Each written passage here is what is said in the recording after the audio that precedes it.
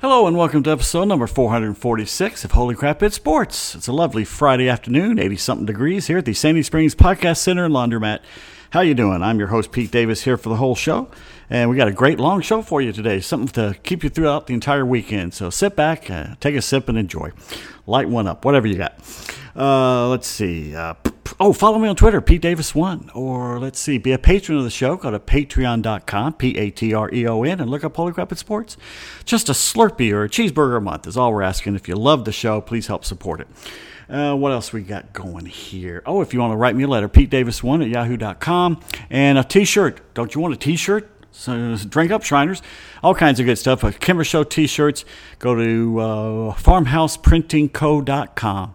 And that's it, farmhouseprintingco.com. They got all kinds of stuff, not just t-shirts, everything. They'll laser engrave anything you want. I don't think they laser engrave the t-shirts. They'd probably catch them on fire. But thermoses, what is ever that? Special thermoses, mugs, whatever you got. Let's do this. By the way, this is the fourth or fifth attempt to do this one today. The first 2 or 3 times I didn't plug it in right, and then the last one it just decided to stop. And so we're starting all over again. But you know what? Rehearsal sometimes helps. Let's get to the headlines for Friday, June the 3rd. The Phillies fire Joe Girardi. The Braves begin a series in Colorado's pinball machine of a ballpark. A former Braves prospect and his many comebacks, the story of Christian Bethancourt. You're not going to believe how much NIL money Ohio State is saying it's going to need just to keep the players they already have. A Mets player does something to himself that my great-grandmother did to me when I was a young lad. And before you get all hinky, don't worry, it's nothing to call the authorities about. Besides, the statute of limitations is over. An LSU fan sneaks into the SEC meetings and makes Nick Saban an offer he was able to refuse. Arkansas re-ups a coach. A Masters champ disqualified at the Memorial because he cheated. The easily offended really have their carving knives out for Hall of Famer Jim Cott. A legendary broadcaster is hanging it up. The Falcons make a move and a former Falcon retires. We may finally have proof of white privilege in sports, and a sad ending to a football career derailed by a horrible life-threatening injury. But what a story of courage and comeback. Well, as predicted, Joe Girardi, I said he'd be gone by the All-Star break. Well, it was a little earlier than that. The Phillies let him go. They have fired him, saying they really just couldn't take the losing. They're 22-29, lost 7 of their past 9. They're in third place in the NL East, 12 games behind the Mets, and behind the Braves, too. Dave Dombrowski, here's talk about white privilege, a guy that I just can't stand, says it's been a frustrating season, but I can only fire him. Just kidding, he didn't really say that. Joe Girardi, the stand-up guy he is, made his regular appearance on Sirius XM afterwards, saying we underperformed, and that falls on me. It was the bullpen and the slow offensive starts are mainly the 2 reasons that I got fired, because we didn't win. Girardi, now 57, was the Phillies manager for 3 seasons, had a losing record.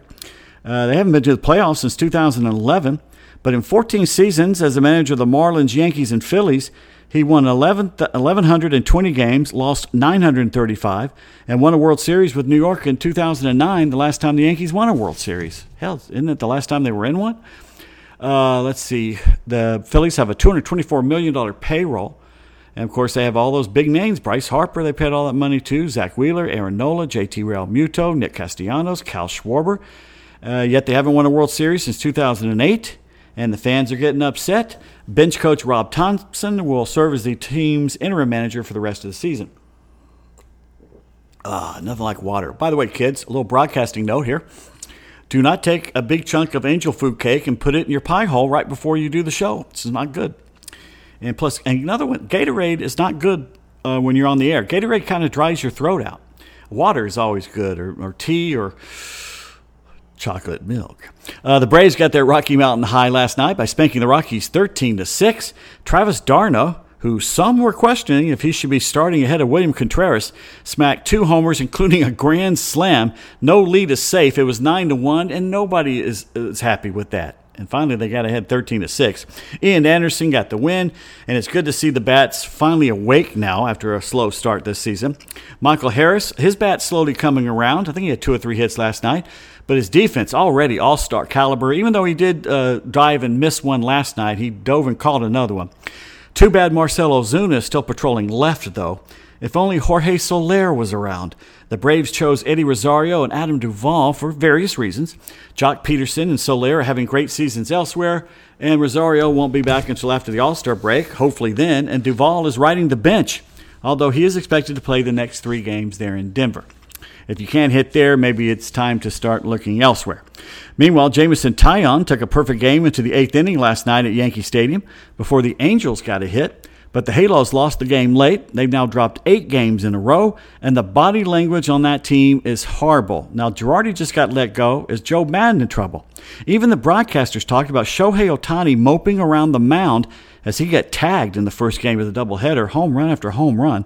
Then in the second game, I saw something I've never seen before. Mike Trout lollygagging in the center field.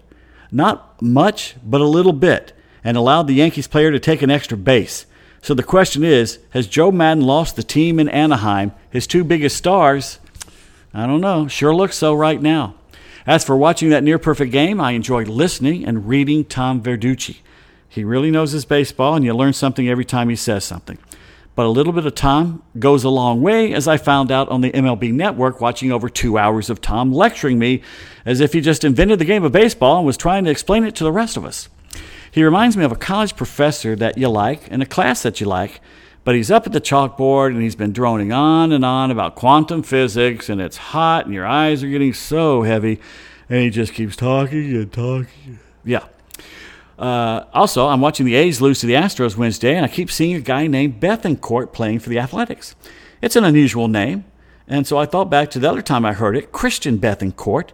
One time supposed to be the next big catcher for the Braves, the guy that would make us forget about Brian McCann. But something happened to him on the way. He couldn't hit a lick. He also wasn't a very good catcher. Had a great arm, but the other 2 things, not a good combo if your goal is to be a major league backstop. So off he went, bounced around a little bit, and decided I'm going to be a pitcher. Came back with the Padres a little bit and pitched like 5 1/3 innings. Did okay, but not great. And next thing you know, he's out of Major League Baseball. So now I'm watching him Wednesday crush a home run in Oakland, and I'm thinking there's no way this is the same Christian Bethancourt from all those years ago. Well, guess what? It is. He's now 30 years old, and he's back with the A's. He has almost quit. He went down to Panama, where he's from, to become a farmer, and he got a call from the A's to come back up. I remember he came up with Atlanta. He's 21 years old, but he hadn't been a major leaguer for 5 seasons. He had a disappointing season in Korea in 2019 and a bad one, even worse, in 2020. He was cut by the Phils after a spring training tryout, and even a pretty good AAA season with the Pirates last year didn't even get him a call-up. As bad as the Pirates were, they didn't even bother to call him up. So he basically said, I'm 30 years old, maybe time to go home and buy the farm. Not in the sense that we usually say buy the farm. By the way, he's played just about everywhere: catcher, pitcher, first baseman, second baseman, left fielder, right fielder. And he thought it was over when the Pirates didn't call me up. So my brother-in-law, we got together and we bought a farm.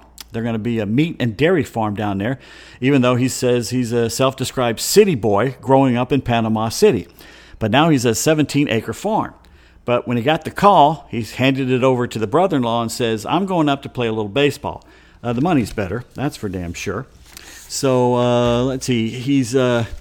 I'm not going to say what he did in spring training. He did well enough to bring him up. The Braves signed him as a 16-year-old back in 2008. In parts of 6 seasons, he's batted .219 with 8 homers and 506 at-bats. Let's see. Back in 2016, his average throw to second base from the catching position, major league leading 88.8 miles per hour. He allowed 6 runs over 6 games with San Diego a few years ago. But his 2-way player days are over. Mark Kotsay, the manager of the A's, says you're not going to pitch anymore. But he says he's ready now. If it ends, he goes back to the farm, but it's okay. He's loving it right now. So Christian Bethancourt, that's a pretty good story about not giving up. Even though he did give up, didn't he? Anyway, Francisco Lindor literally gave the double doors in his hotel room the finger, leaving the Mets suddenly searching shortstop on the bench for the first game of their measuring stick series against the Dodgers. Dodgers coming off being swept at home by the Pirates, the first time in 22 years that had happened. And I'm worried about Charlie Steiner. I know the Pirates and Dodgers played Memorial Day, which is still part of the weekend. But they were playing late Wednesday night, and Charlie kept calling it a weekend series. Charlie, it's Wednesday night. Yeah, they played Monday, but come on. Buck Showalter says Lindor got his right middle finger in the doors of the hotel. Don't know when he'll be back. My great-grandmother did that to me. Didn't mean to. When I was a kid, I stuck my finger in the bathroom. The bathroom door is open, so I kind of stuck my finger in the crack, and she closed it. And, whoa, did I let out a yell? Twins broadcaster Jim Cott is in hot water again, and I'm so sick of people coming after this guy. He's one of the nicest guys you'll ever meet, even though I've never met him. He was referring to Yankees left-hander Nestor Cortez, who he loves to watch and pitch, and I've said it before, I love to watch this kid pitch. He called Nestor the Molester yesterday. It's the second so-called offensive remark in the past year by the 83-year-old Hall of Famer. Minnesota's Chris Archer struck out Tiger star Miguel Cabrera. Cott began to explain that Cortez had become one of his favorite pitchers. And here's his quote: Nestor the Molester, Nestor Cortez, angles and different speeds. He's a pitcher, end quote. It was nothing but a compliment. There's no way Jim Cott was comparing him with a child molester. His name, how many times have you do the Uncle Fester, Chester D. Molester jokes and stuff like that? So the Twins have talked to him, and they say they're probably not going to, he says he's going to call Nestor and apologize and all that stuff. I meant no ill will. But Cat also got in trouble in October when Yoan Moncada of the White Sox was playing. He said teams should try and get a 40-acre field full of players who look like Yoan. It reminded some viewers of the unfulfilled promise of the U.S. government that freed slaves would get 40 acres and a mule following the war between the states. Cott apologized later in that game for saying that. And, of course, he needed to at that point. That was kind of silly that he said that, but he didn't mean any harm by it. I posted a T-shirt slogan yesterday on social media that had a pic of the serial killer Buffalo Bill on it from the movie Silence of the Lambs. The caption read, and I'm going to do it like Buffalo Bill, "If you're offended, I've got some thicker skin in the basement. It puts the lotion, It puts the lotion on the skin unless it gets the hose again," or something like that. Everyone who is allegedly offended by Jim Cott needs to go down into Buffalo Bill's basement and not come out. And former Brave Josh Donaldson says he's hurt and he's surprised by the lack of support that he's getting from the Yankees, including his teammates, and his spat with White Sox prima donna Timmy Anderson. College football news here. Adam Spencer of Saturday Down South does a great job. That whole website does, about covering the SEC. And he's talking about Nick Saban as the greatest college football coach of all time in terms of titles won. 6 at Alabama and 1 at LSU. But it's been a long time since that 2003 national championship in Baton Rouge, and one young LSU fan says he's had enough. The high school senior from Louisiana, who, hell, wasn't even alive back in 2003, snuck past security to give Saban a piece of his mind. He says, "For the pain that he's given me the past 12 years, I go to the game every year. I sit there in the fourth quarter. LSU is up, and I think this is the year. And then I see Saban run away with it. I'm a diehard LSU fan. I build myself up on Fridays thinking this is the year we're going to beat them. They have the lead, and they just blow up. I just think that I can't believe I just witnessed another Saban beatdown." So what did the conversation entail when the kid got hold of Saban? Nick Saban says, "The kid offered me $5,000 to leave Alabama and go back to LSU. Get away from me, kid. You bother me. Arkansas football coach Sam Pittman, who last season guided the Razorbacks to their first top 25 finish since 2011, he's got a new contract through 2026. It will be extended by a year if the Razorbacks win 7 or more games in any season out of the next 5, which they will. He's got that program turned around, and that was my daddy's team, and I like that. I pull for the Razorbacks against every team except Ole Miss. Let's see. A bowl victory against a Power 5 opponent and a top 25 team would count toward the 7 wins.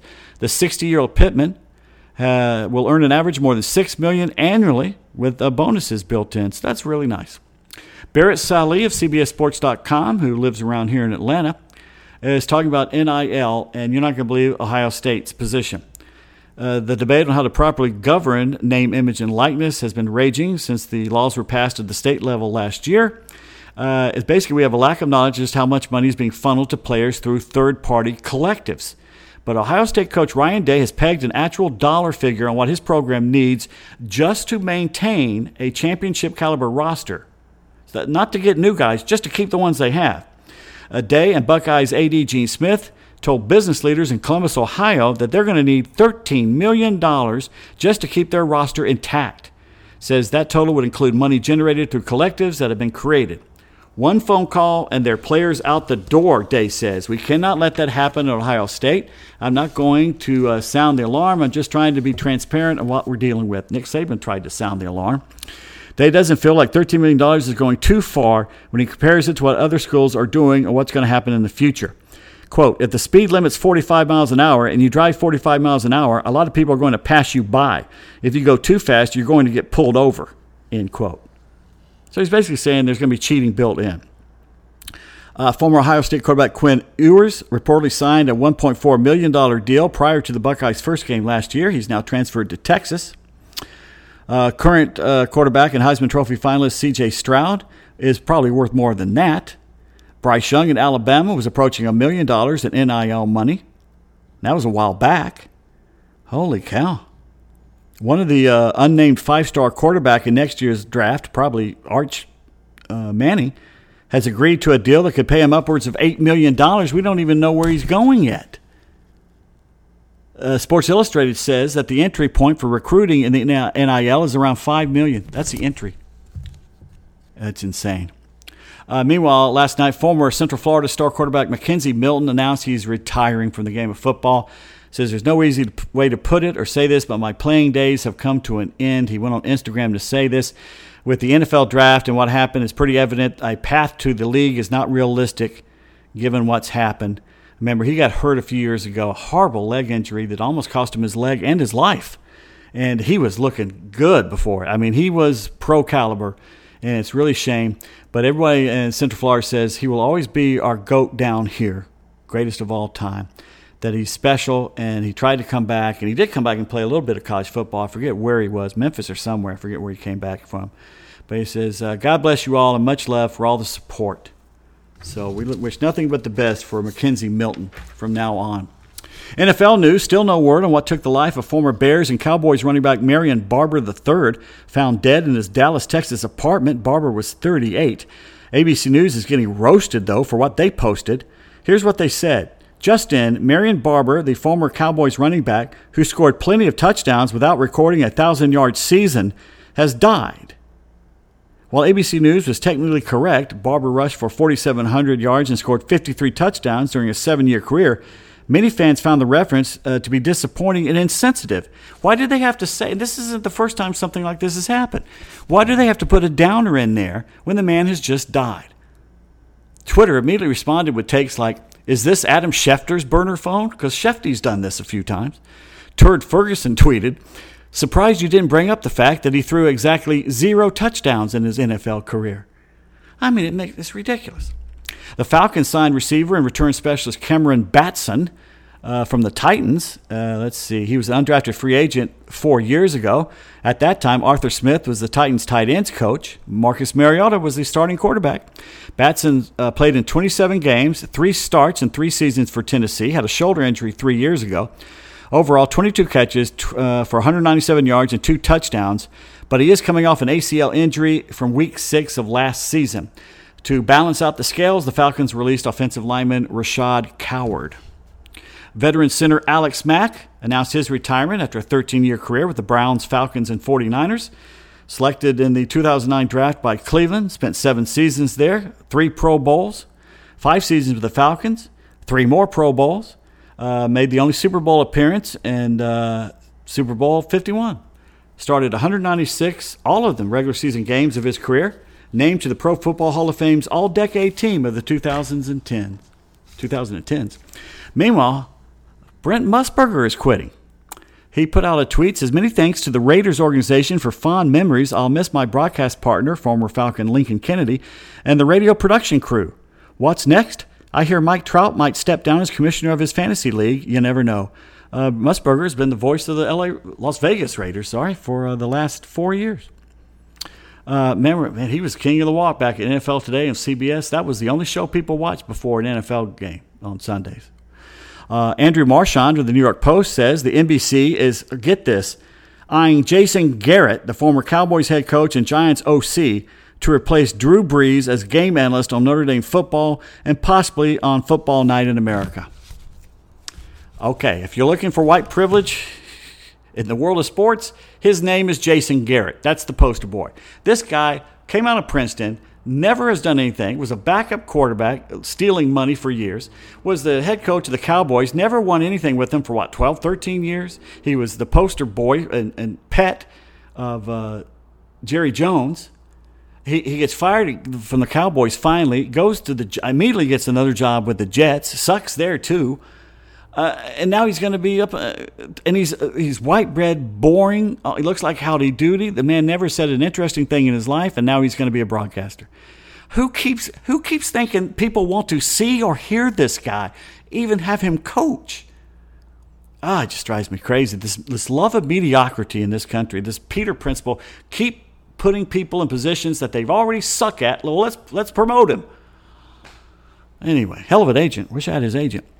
Golf news, Hideki Matsuyama, the 2021 Masters champion, disqualified from the first round of the Memorial yesterday, had an illegal substance on the face of his 3-wood. And no, that's not a euphemism. They became aware because, guess what? Somebody emailed a photograph that had been posted on Instagram. So officials walked out on the course and spoke to him, let him play for a while they thought about it. They said, "Are you carrying the club, and did you use it?" He said he used it to tee off on the first hole. And they said the white correction fluid was applied to the club's face to help him center the ball. The damage was done, one shot, and it's a disqualification. And it's not the first time he's done this. Last night's huge comeback by the Celtics in San Francisco proves once again you should never bet money on my NBA picks. If my prediction is to come true, the Warriors have to sweep the next 4. Al Horford, 3 wins away from his first title, and you know what? Good for him. I really underestimated the Celtics. Now, they may still lose, but they really, that fourth quarter last night, bam, boom, boom. How many threes did they hit? Was it like 15 or something? That was unbelievable.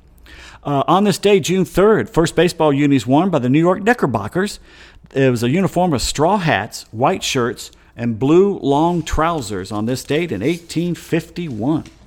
1925, Eddie Collins became the 6th player to get 3,000 hits. 1930, Grover Cleveland Alexander released by the Phillies. 1971, Chicago Cub Ken Holtzman, his second no-hitter, beat the Reds 1-0. 1988, Margot Adams sued Red Sox third baseman Wade Boggs for palimony. I don't think she won, but I think we've heard a lot about Wade Boggs we didn't want to know. 1991, Thomas Hearns captured the WBA light heavyweight title.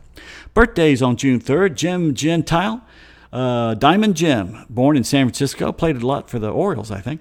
1939, speaking of the Orioles, Steve Dalkowski, inspiration for Bull Durham, the film, born in New Britain, Connecticut, died a couple years ago.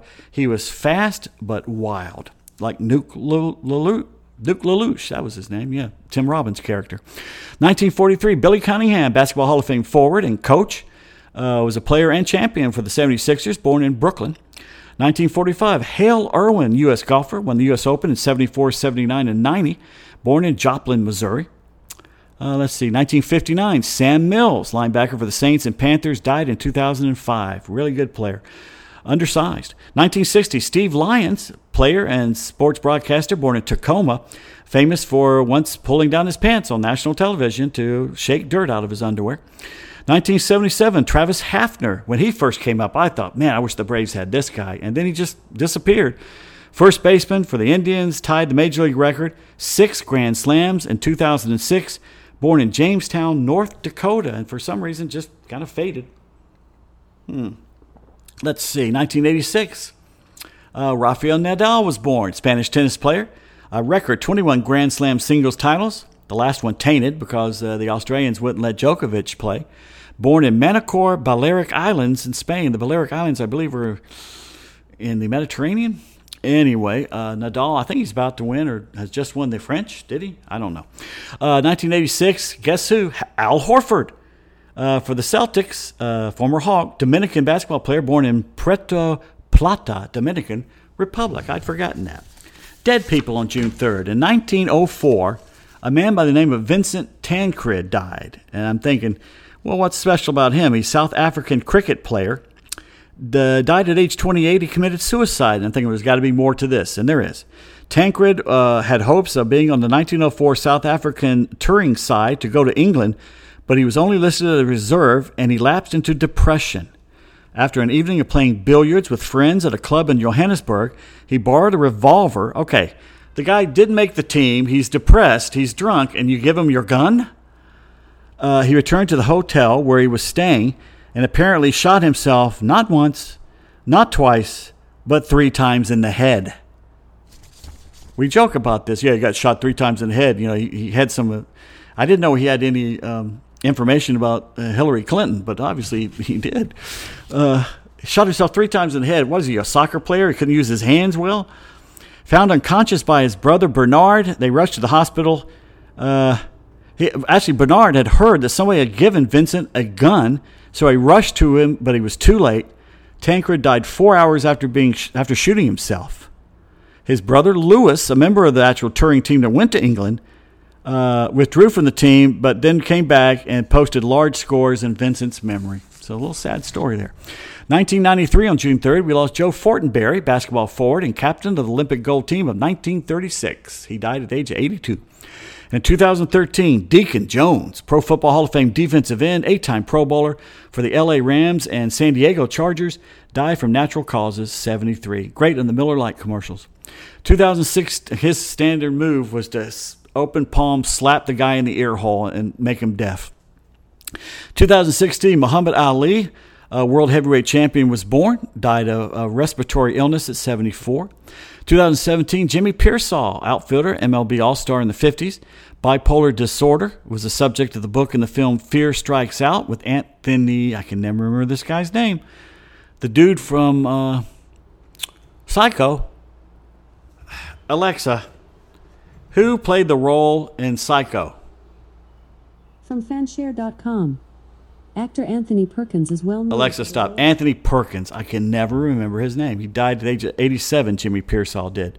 I've never seen the movie, but everybody says it was horrible because Mr. Perkins couldn't play baseball. In 2020, Johnny Majors, College Football Hall of Fame halfback, All-American in 56 at Tennessee, coached Iowa State, the national championship in 76 with Pittsburgh, also at Tennessee, died at age of 85. And a big wedding on this day, June